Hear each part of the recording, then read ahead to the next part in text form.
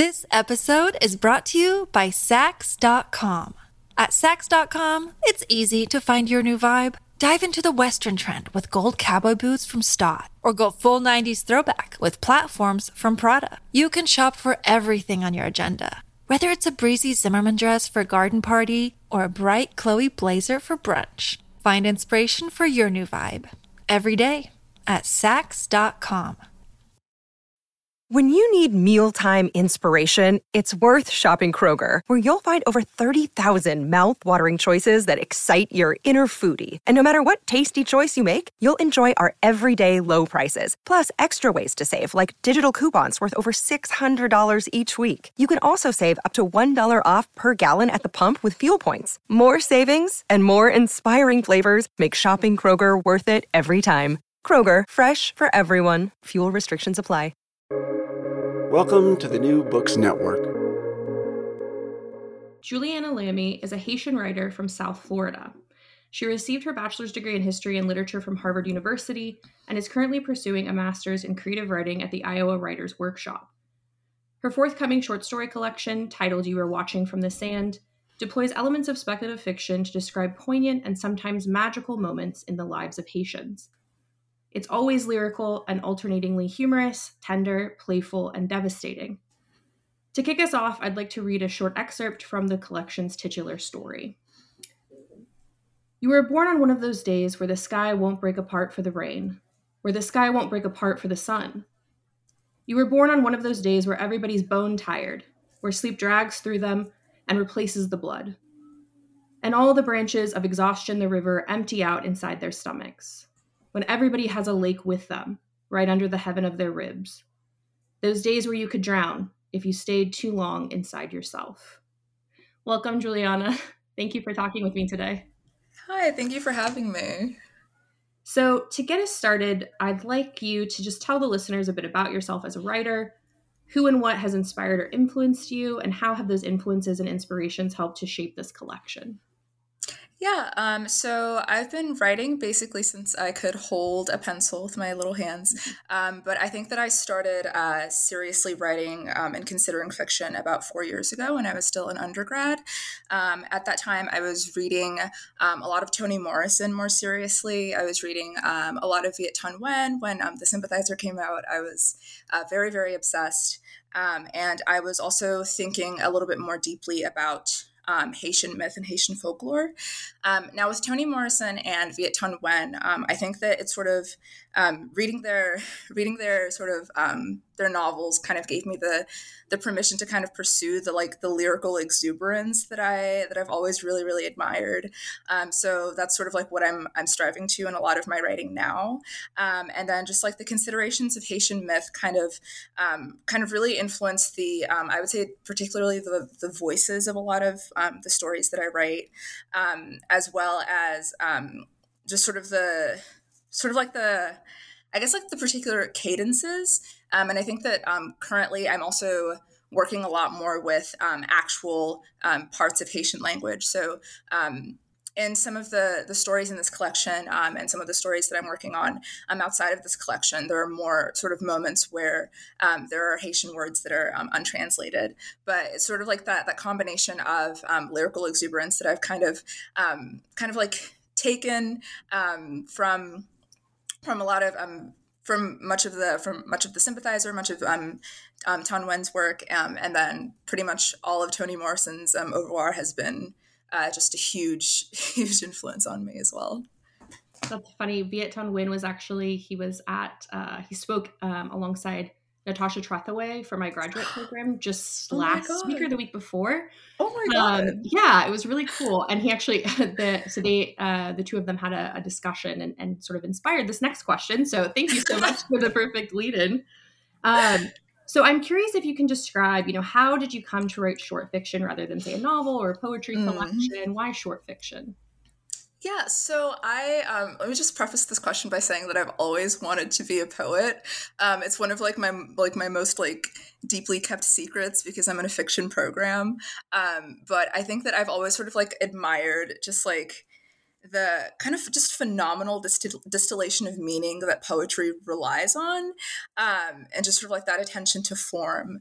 I think that sort of even now, currently, I'm still kind of intimidated by that process of distillation. But I really, really love sort of the I really, really love sort of like the space that fiction offers me, in sort of like pursuing the interest that I have, particularly in language, and just sort of like the flexibility of narrative. I think that I have tried to write poetry. I don't think I've ever finished a poem. I think the way that I would describe it is that I move a lot better in fiction, in sort of like that fictive space. There's just like there's so much of that space.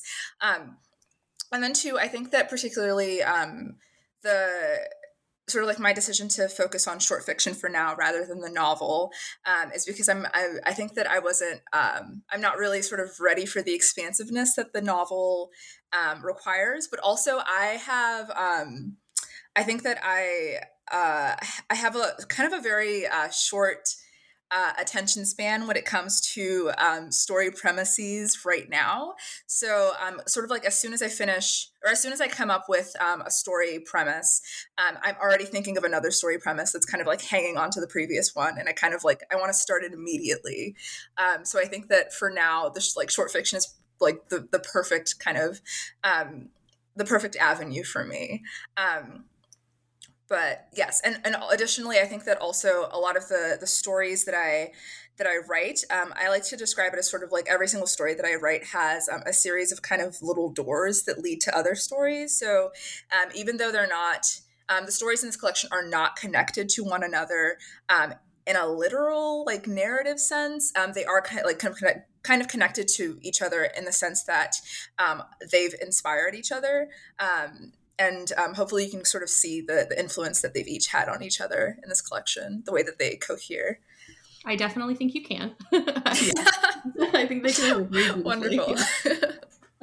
So I wanted to talk with you about the way that you use language, because I think it's really striking and that it's beautiful.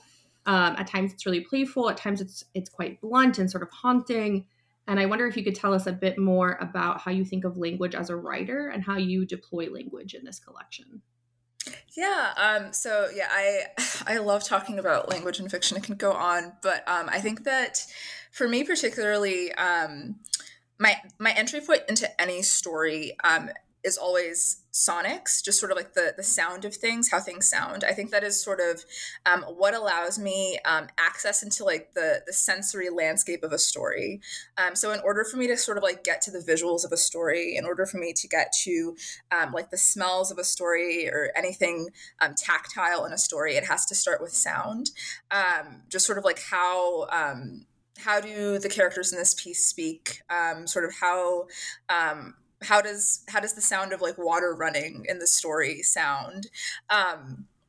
So I think that I'm particularly thinking of that. And also I think that in all of these stories, I really try to kind of like recreate the cadence of Haitian Creole particularly, kind of like the way that I'm trying to sort of put this into words, but sort of the way that there's always just kind of like this like very distinct wittiness running through every phrase in Haitian Creole. I'm trying to kind of recreate that in a lot of these stories.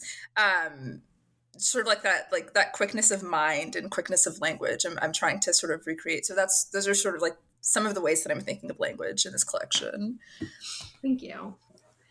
So the other thing I wanted to talk about that you use sort of in this collection is, I don't think all of the stories are using speculative elements, but certainly many of them are. And so I was wondering if you could sort of describe, what is it about speculative fiction or the sort of what that genre or supergenre allows that you were interested in using? And I know when we talked previously before the interview, we talked about magical realism. So maybe if you could kind of walk us through like how you think of magical realism or speculative fiction more broadly, and why it is that you chose to deploy elements of those in your writing. Yeah, so magical realism. So it's a very, very long tradition, and obviously I'm not about to say anything too original, but I think that for me, sort of like the kind of like what I've kind of distilled from a lot of the definitions that I've heard of magical realism and the way that I've seen it operating in a lot of my favorite novels is that I really, really, really like the definition of that term that talks about how reality has to accommodate the fantastical. So it's sort of like you, sort of the fantastical is entering into these realms that we're already used to, and sort of like you see kind of reality having to meld around that.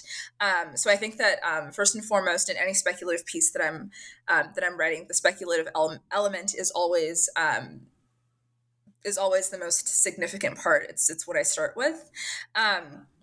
And then also in terms of sort of what speculative fiction allows me to do, I think that I was thinking about this really deeply when I took a fiction workshop with Kevin Brockmeyer, who I really, really admire. And so in that workshop, we were obviously thinking a lot about, what speculative fiction allows us to do, and particularly the way that speculative fiction allows for kind of like this emotional expansiveness, and sort of like the way that speculative fiction allows for emotional reactions to be kind of actualized and literalized on the page. So instead of sort of just having a character who's angry, you have a character who's so angry that they transform into a volcano or something like that. So I'm just really, really, I just love that, that just sort of like that pursuit of the literal in service of the emotional. I've always really, I'm still like stunned by it. I love it. That's such a great way of putting it. I just love that.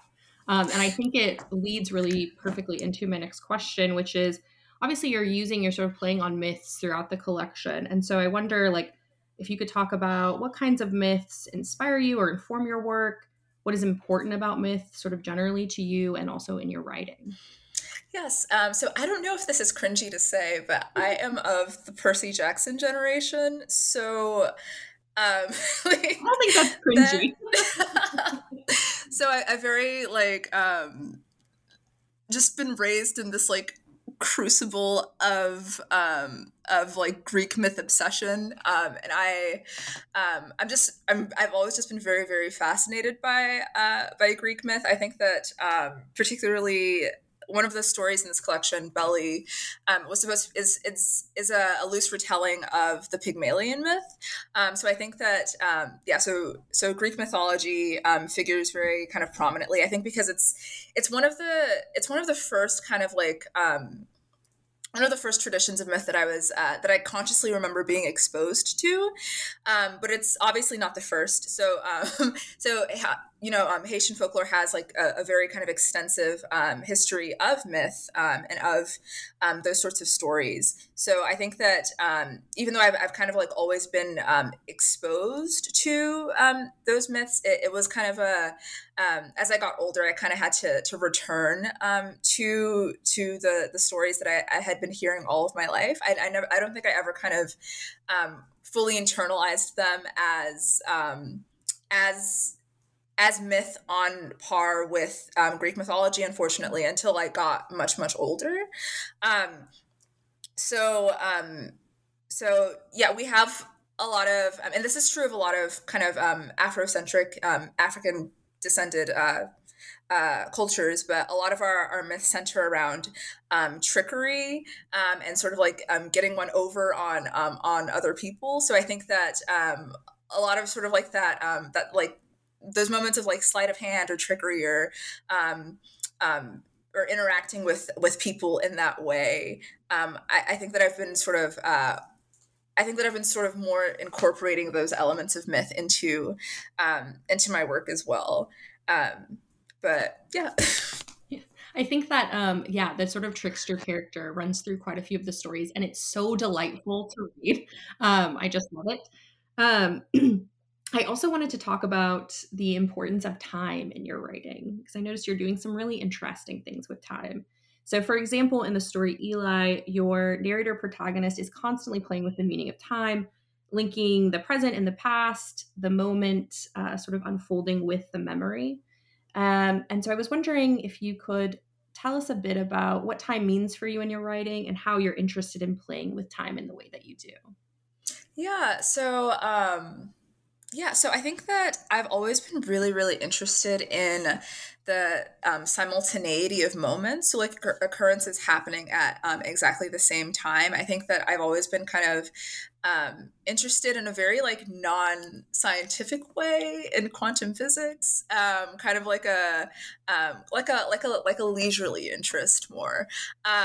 So that sort of idea of things happening constantly at the same time, and I've always been sort of interested in the way that that memory kind of rests inside of people and sort of influences are present. So I think that I try to recreate a lot of that in my stories and in the page. I think that in a lot of this isn't really true of this collection, but I think that in my experience of writing now, I have these very, very kind of extended moments of memory, very extended moments of backstory, and I think that it's kind of oh, sorry, can you hear me? Sorry, you sort of cut out. So if you wouldn't mind just going back just a beat. Oh, yes. So in my current writing outside of this collection, I've had much more of a focus on backstory and sort of extended moments of memory, which has kind of been a nightmare for people who are in workshop with me, sort of like trying to like pare down those moments. But the thing is that what's happening in my mind is that these moments of memory, they kind of feel they are present tense to me. I think that like currently I write a lot of these like past tense moments in present tense. I write a lot in present tense in general, but memory particularly has been much more of a present tense endeavor for me. And I think that it started particularly with this collection, with the way that I kind of like I want moments in the past and moments in the present, and even sometimes moments in the future to stand side by side by side. So yeah. Thank you for talking about that. I love that we're in the current class that I'm co-teaching. The undergrads are reading Octavia Butler's Kindred, and so we've been having a lot of discussions about the sort of present in the past and how memory unfolds and how time works the way it does. And so I think the way you've just articulated that, maybe some of them will listen to this interview. It can help them out. So another theme that sort of winds through the stories is water. For instance, in the opening of the story, you were watching from the sand, which I quoted at the beginning of this interview. There are all these references to water, including exhaustion the river. You write about Christopher Columbus landing on Hispaniola, which of course conjures the image of the sea. And you write about a person as a body of water on which Ivy League colleges could be, quote, so heavy that they're not going to float, that they could never keep themselves above the surface, end quote, of a person, but rather that they'd sink to the bottom. So water in this story and in others, it seems very important. And I wonder if you could tell us a bit about how you're using water to create meaning in this story in particular, perhaps, or in the collection more generally. Yeah. So let me just start off by saying that I have a deep and abiding fear of open water. I think that the ocean is very scary. And I think that I'm just sort of like very kind of fascinated by it as sort of like this avenue of like terror ultimately, but that's like mostly my own bias, this avenue of terror, but also this avenue of conveyance, and sort of like the way that that transport kind of operates. I think that I was thinking about that, the way that kind of movement operates, and the way that I kind of like wanted to mess with the notion of movement within a static body, which shows up in that opening excerpt of You Were Watching from the Sand, the title story. I think also I'm also kind of I've always been kind of fascinated by water as someone sort of like who comes from an island, and sort of like the kind of like communal, kind of like the communal Haitian, like the communal Haitian impression of the ocean, and sort of like the way that it is, sort of like this this element of this very essential element of life, because fishing is a very, very big like part of Haitian culture, but also sort of like this like genuine element, or this genuine sort of like vector for fear and for mourning, because of just the sheer amount of Haitian people who have drowned in the Caribbean Sea while trying to get from Haiti to other countries or to other places. So I think that I just like I have a very, very complicated relationship with the open sea, but there's also just something so there's also just been something so absolutely remarkable about it as well. I think that I've also been thinking about the ocean sea, or like the open sea and the ocean. In terms of Haitian mythology, and in terms of voodoo mythology, particularly, because there's sort of like this belief in voodoo that when a person dies, they kind of sort of descend to the bottom of the ocean, and they kind of await their time to sort of be taken to the other side. So I think that. So I think that as I've gotten older, there's kind of like there's been this evolution in my thinking about water, from that point of terror, which I still have, to that point of sort of really like sort of expansive and really distinct folklore and cultural significance. This episode is brought to you by Sax.com. At Sax.com, it's easy to find your new vibe. Dive into the Western trend with gold cowboy boots from Stott, or go full 90s throwback with platforms from Prada. You can shop for everything on your agenda, whether it's a breezy Zimmermann dress for a garden party or a bright Chloe blazer for brunch. Find inspiration for your new vibe every day at Sax.com. That's so fascinating, and it just makes me want to go back and reread the whole collection. I feel like I'll have such a deeper, sort of more complex understanding of those stories now. So thank you. Of course. So I did want to talk about the story titled "The Oldest Sensation is Anger," because I absolutely love this story, and it's so funny that you say that Toni Morrison is an inspiration, because when I was reading this, I was thinking about my favorite book of all time, Sula, oh my God. because of this, like, I don't know, beautifully sort of complex and playful, and I don't even know what else sort of relationship between these two main characters. It's like so rich and fascinating. So could you tell us a little bit about this story and how you sort of capture this really interesting and beautiful relationship between the two main characters? Yeah, so I'm so excited to talk about this story. I know that, so I feel like I shouldn't have a favorite like story or favorite quote unquote child, but like this is my favorite child. And thank you. Yeah, thank you. I'm so kind of flattered and humbled by the comparison to Sula. I love that novel. But yeah, I think that with particularly The Oldest Sensation is Anger, I was trying to write kind of my own version of the Haitian zombie myth. I think that it's not sort of Shay, that title character who's supposed to be the quote unquote zombie. It's never really kind of explicit that is what she is. That her transformations are kind of shrouded in mystery. But I think that I was definitely thinking about the Haitian zombie myth as I was writing that story, and also particularly the way that with the Haitian zombie myth, the one of the biggest horrors of being turned into a zombie is that you actually do retain portions of your consciousness. I know that in a lot of sort of like Western iterations of the zombie, you completely lose your consciousness, and you're kind of sort of like this mindless, hungry figure. But in Haitian zombie mythology, zombieology, is that a word? I'm not sure.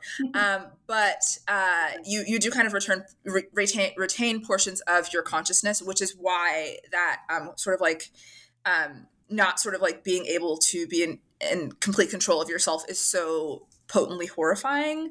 But I wanted to kind of like flip that on its head and have Shay be sort of like completely conscious, completely aware of her consciousness, but still kind of like but still kind of like possess those sort of like those strange elements of like of bodily transformation, which I have to be honest, I am kind of like borrowing from Western iterations of the zombie.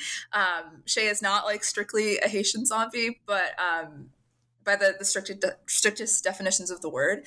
But as I was writing the character, I was just very, very excited to think about the concept of the zombie so extensively.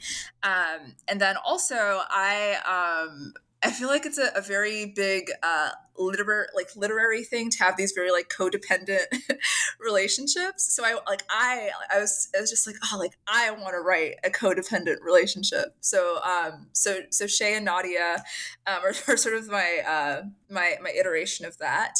I was just sort of like fascinated by the ways that kind of obsession builds and builds between individuals, and it's not necessarily romantic, but there is sort of like that kind of like that fixation there. And I think that as I was writing them, I was constantly just like, how can I render this sort of connection between two people, and make it clear that it is sort of like as kind of almost like creepily intimate as they can get to one another. So I was very kind of fascinated by that. And yeah. I love that. Yeah, creepily intimate.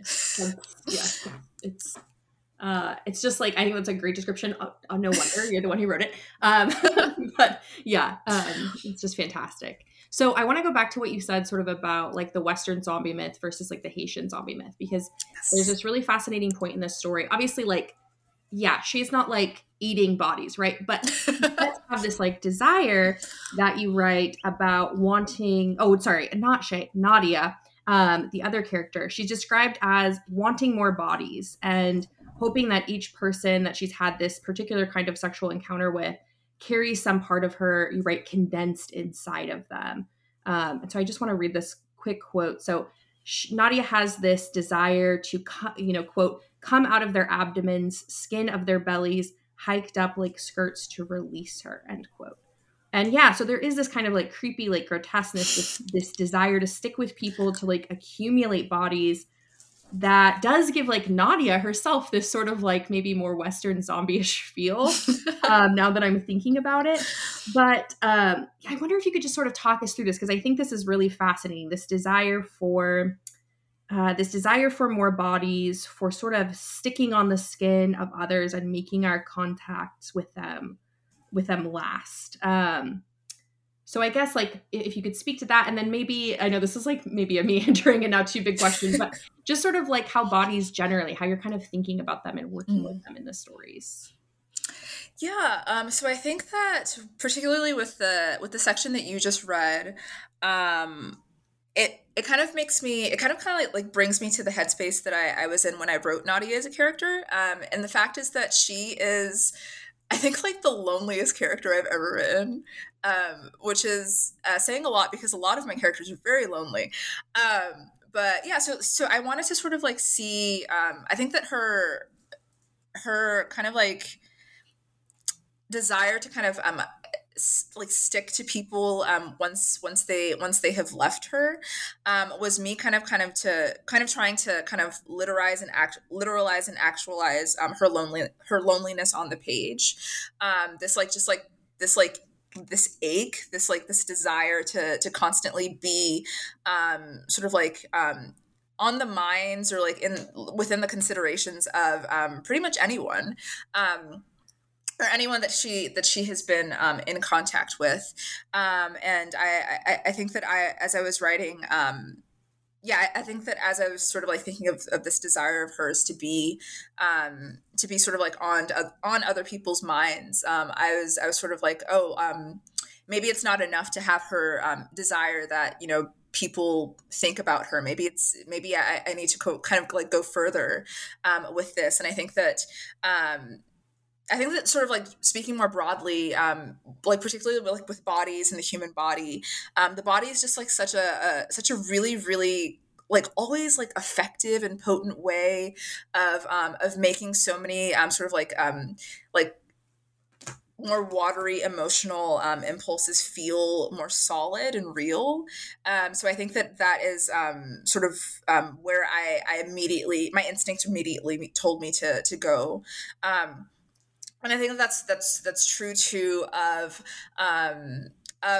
Lee in Belly, which is another story in the collection, and who and the character who creates Lee from the mud is also a very lonely character, but the sort of way that Lee is essentially in Lee is, Lee is definitely their own character and possesses their own consciousness, but Lee is also essentially a capturing and an encapsulation of that title character's loneliness as well. So I think that particularly with bodies, I think that I have a very kind of speculative thinking with them, and the way that again. The emotional is kind of allowed to be kind of solidified and cemented in things that we can touch and actually feel.